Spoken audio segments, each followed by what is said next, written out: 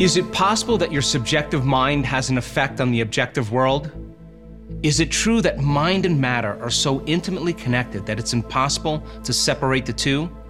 If that is true, how can you use this information to not only change your body, but to change your life? I'm your host, Dr. Joe Dispenza, and in the previous episode, we went into depth on the understanding of the placebo effect. In this episode, we're going to discover the quantum model of reality. What you're about to learn may open the door to show you how your thoughts literally affect matter, that your thoughts matter. Let's begin.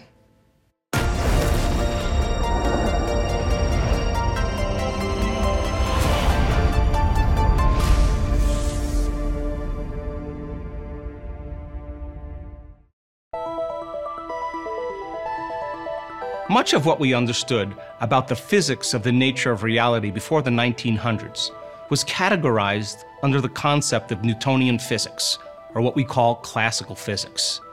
Now think of classical physics, or Newtonian physics, as the physics of the predictable. And when Newton had his realization when the apple fell from the tree, the realization basically said, things are moving in a smooth and continuous fashion, and when the apple falls from the tree, as long as I know the distance it's falling, I can determine how long it's going to take to land.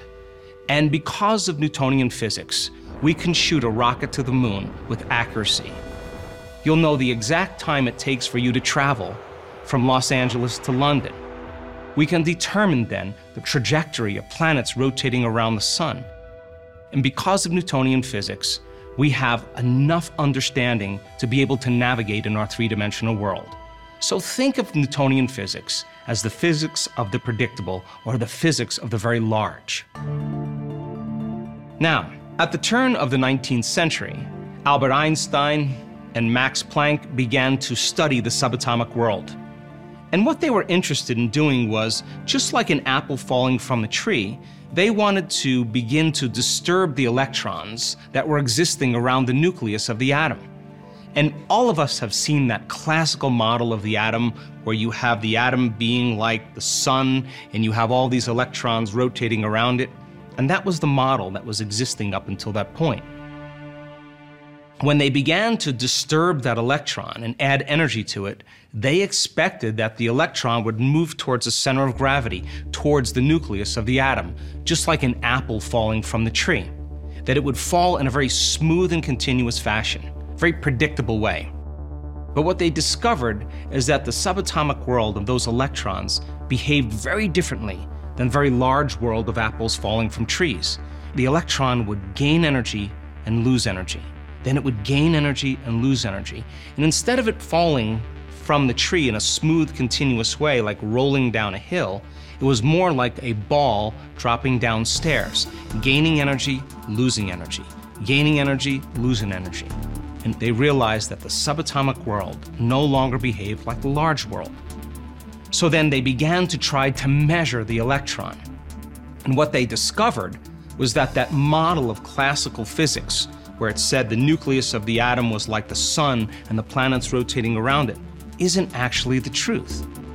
The way it really is that there's a nucleus, and then there's a cloud of energy called the wave. And in that cloud of energy, the electron could exist anywhere. Now let me give you an example. If you blew up the nucleus of the atom to the size of a Volkswagen Bug, the electron would be the size of a pea. Now where that electron could exist would be the size of the state of Utah, or twice the size the country of Cuba. Now there's a lot of possibility of where that electron could be. When the field of probability is existing, the electron exists as possibility or potential. So when they began to measure the electron, they began to look for it, all of a sudden that energy collapsed into a particle called collapsing the wave function, or a quantum event. Subjective mind, for the first time, had an effect on the objective world, and the observer effect was born. Now here's the cool part. The moment they took their attention off the electron and they no longer put their awareness on it, that electron, that particle, turned back into energy and turned back into possibility. Now you may say, Well, yes, that observer effect, mind and matter, are intimately related on a subatomic level, but does it really affect our life in large-scale events? Does the observer effect only work for the tiny and not for the large? Well, maybe we're just poor observers, and maybe we can learn how to sharpen our skill of observation. So before we go any further, let's talk about the definition of the quantum field. Think of the quantum field as an invisible field of energy that exists beyond this space and time. There are no people there, there are no things, there's no place to go, there isn't even time. It's one infinite field of energy and information that has nothing physical or material, and you can experience the quantum field with your senses. So quantum physicists, for almost 100 years, have been trying to understand this unifying field. And in fact, they've given the name to the quantum field as the unified field. And they're interested in studying the mathematics of unifying all the forces that begin to cause order in our three-dimensional world. Think about the Big Bang. After the Big Bang, after that explosion, there was tremendous amount of order that was created after that explosion.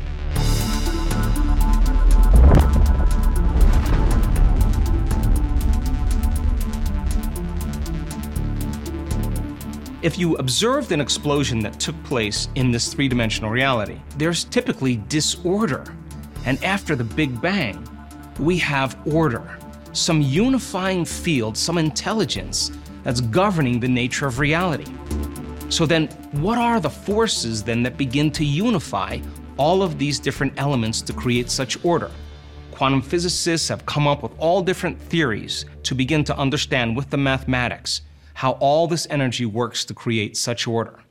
So think of the unified field as an invisible field of energy that connects and organizes everything physical. We've talked in previous episodes about living by the hormones of stress. And when we're under the gun of the fight or flight nervous system and the brain and body are aroused, the very chemicals of stress heighten our senses and we become materialists, perceiving our world in three-dimensional reality.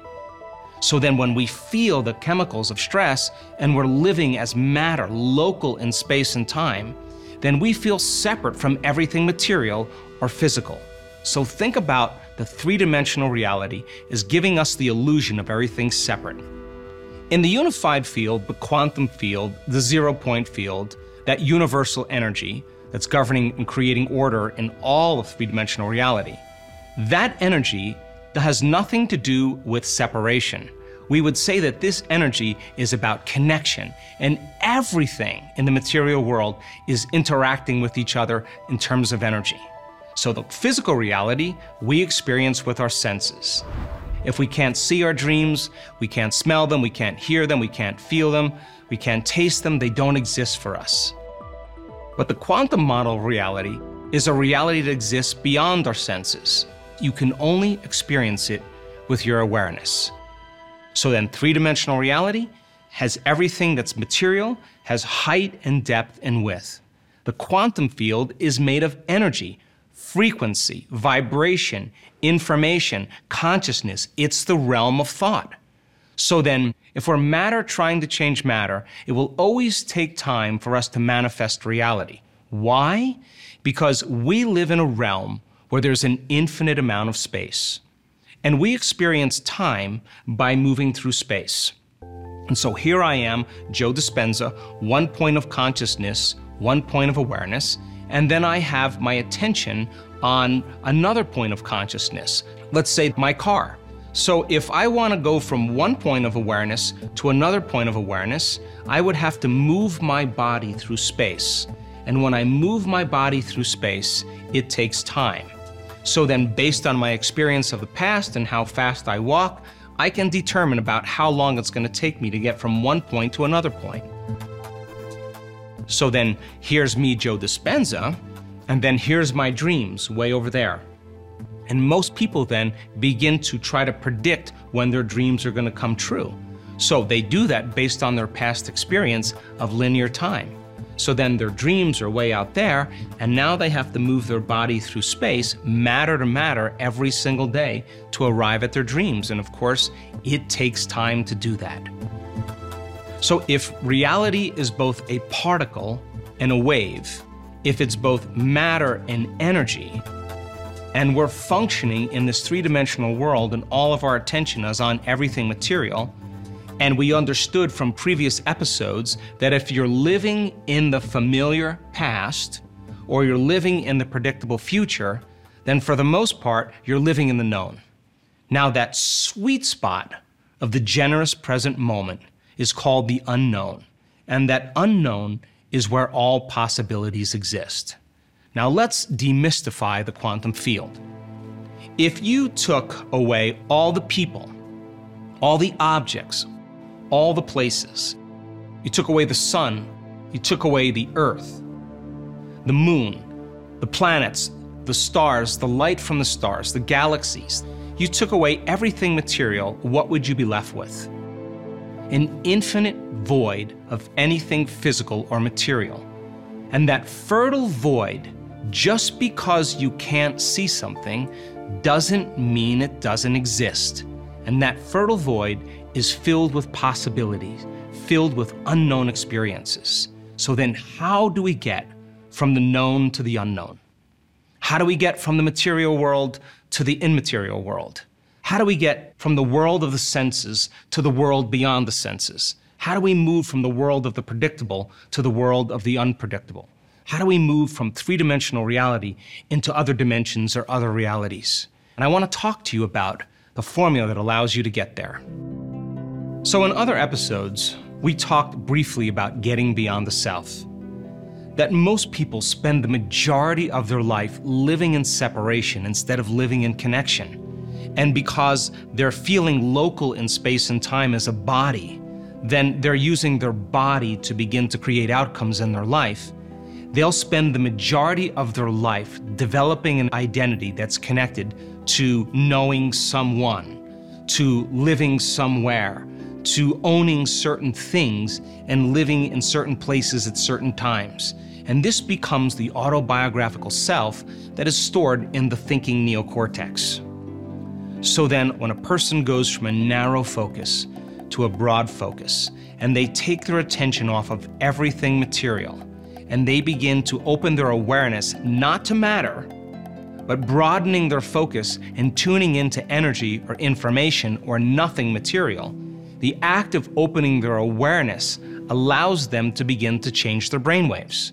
And you learn then that if you do this properly, as you slow your brainwaves down, you begin to get beyond the analytical mind. And if you're not thinking about anybody, if you're not feeling the pain in your body, if you're not thinking about checking your text, if you're not thinking about where you need to go or where you're sitting or how much time you have, you would begin to no longer activate the circuits in your autobiographical thinking brain that has everything to do with everything known in your life. And as you begin to suppress this part of your brain, the seat of your identity, your personality, and you slow your brain waves down, as you do that and you begin to tune into energy, that unifying field, its signature is oneness or wholeness or greater levels of order or connection.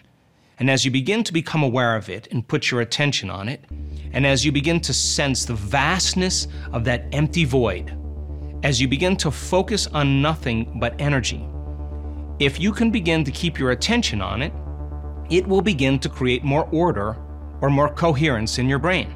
So not only do you change your brain waves, but as you learned, you create more order and more coherence because the brain's attention is on something that's highly orderly.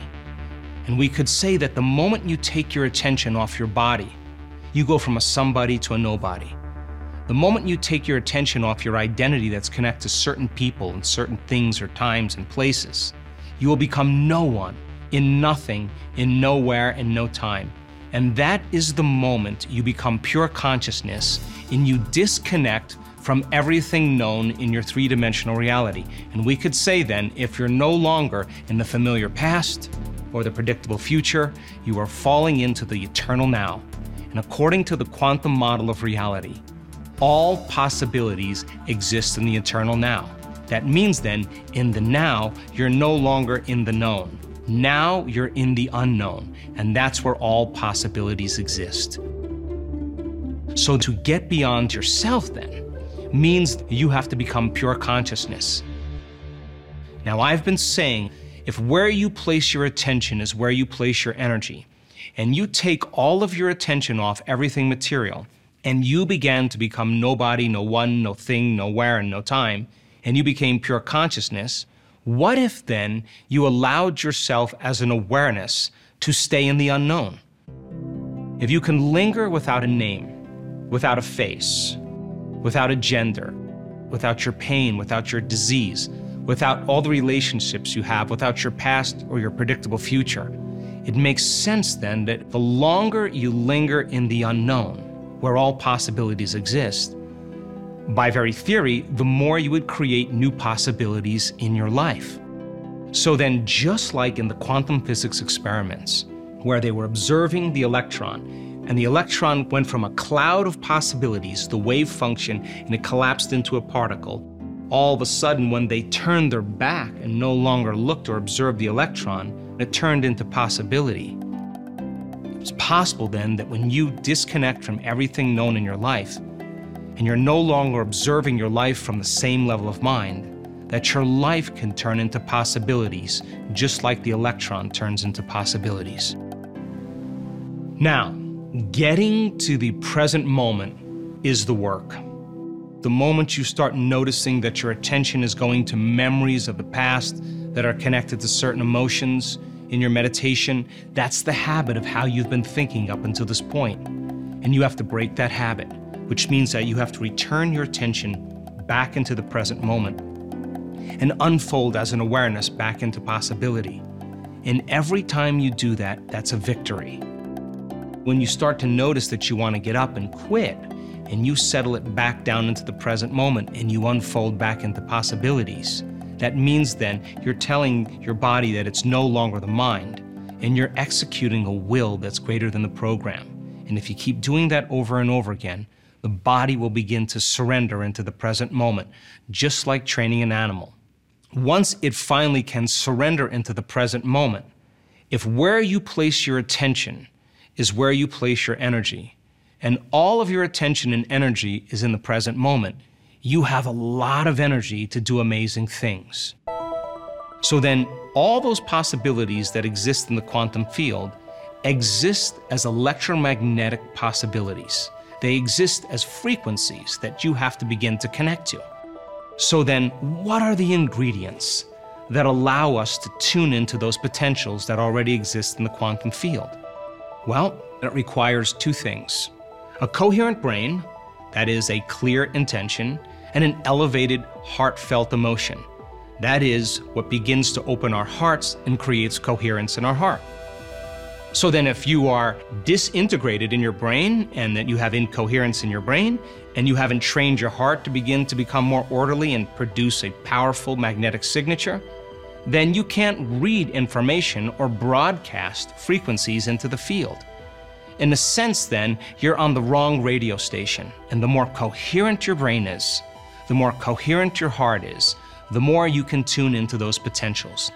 Now let's demystify the process. So many people spend their entire life creating in lack. They see something that they want, like a new car or a new wardrobe, and they notice that they don't have it. And when they notice that they don't have it, they experience separation or lack. So what they start to do is they start thinking about having that car. They close their eyes, and in a period of time, they start seeing themselves actually driving the car. But when they open their eyes and they realize that the car hasn't manifested, they start experiencing more lack. So then they try harder to get it. And how do they try? They force, they wish, they control, because they're matter trying to change matter. Once you begin to open your heart, once energy makes it to this center right here, this is our connection to the unified field. This is the center we create from. This is the center of wholeness or oneness. This is where our divinity begins. This is the union of polarity, or the union of opposites.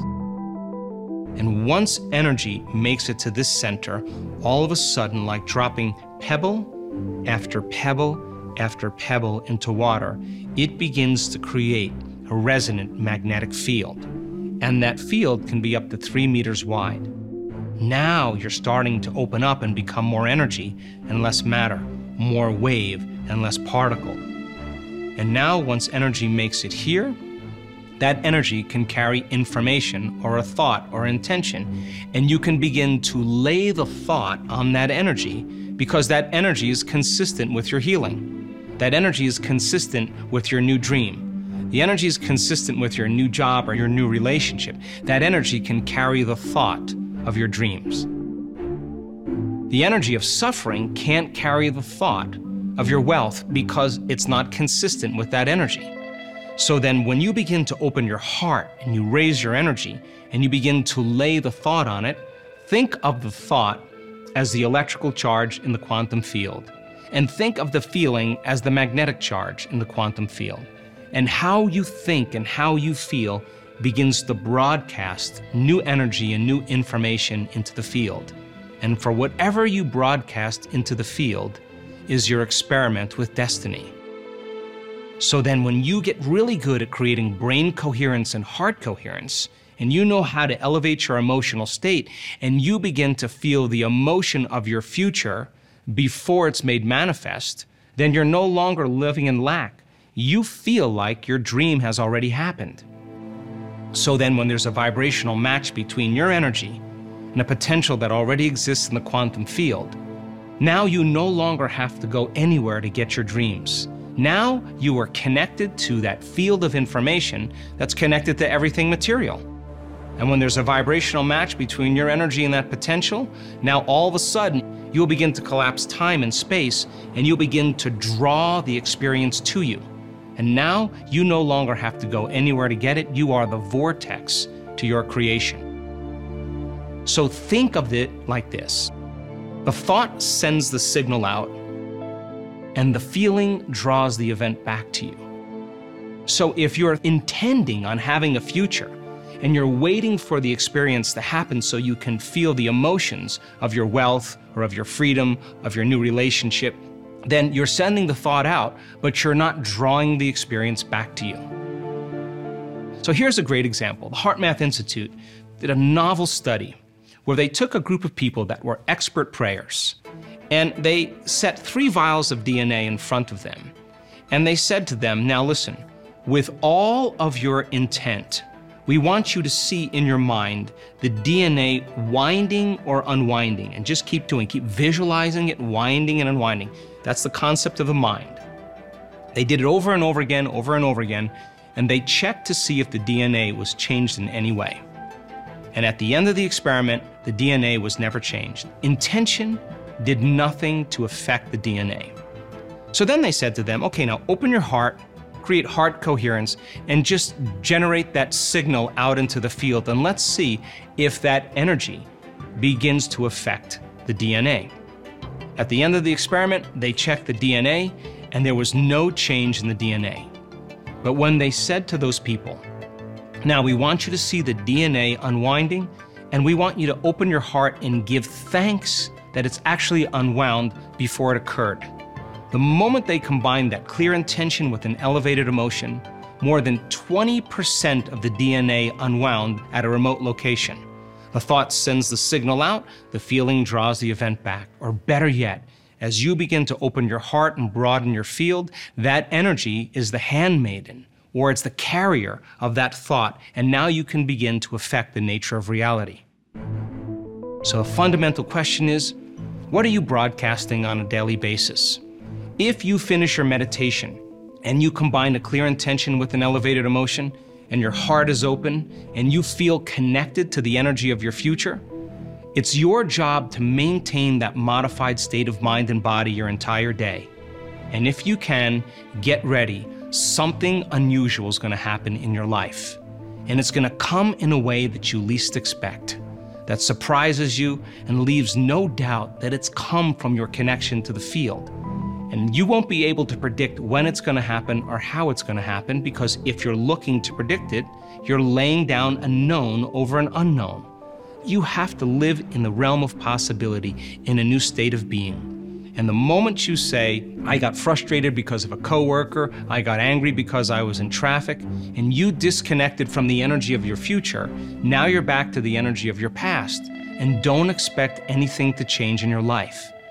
So then our job then is to be able to regulate the state with our eyes open as well as our eyes closed. And the side effect of this, when done properly, are those synchronicities, are those serendipities, are those coincidences that are beginning to come to us. And we no longer have to go and get it now. We are now a vibrational match with everything between now and who we are in our future. And now we are collapsing our future and bringing it towards us. Now that I've shown you how your mind can influence your outer environment, it's my hope that you'll use some of this to begin to collapse space and time into a new reality. In the next episode, we're going to discuss the difference between space-time and time-space, so that you have a roadmap in order to create from the field instead of from matter. I'm your host, Dr. Joe Dispenza for Rewired, and I hope to see you in the next episode where you go beyond the ordinary into the extraordinary.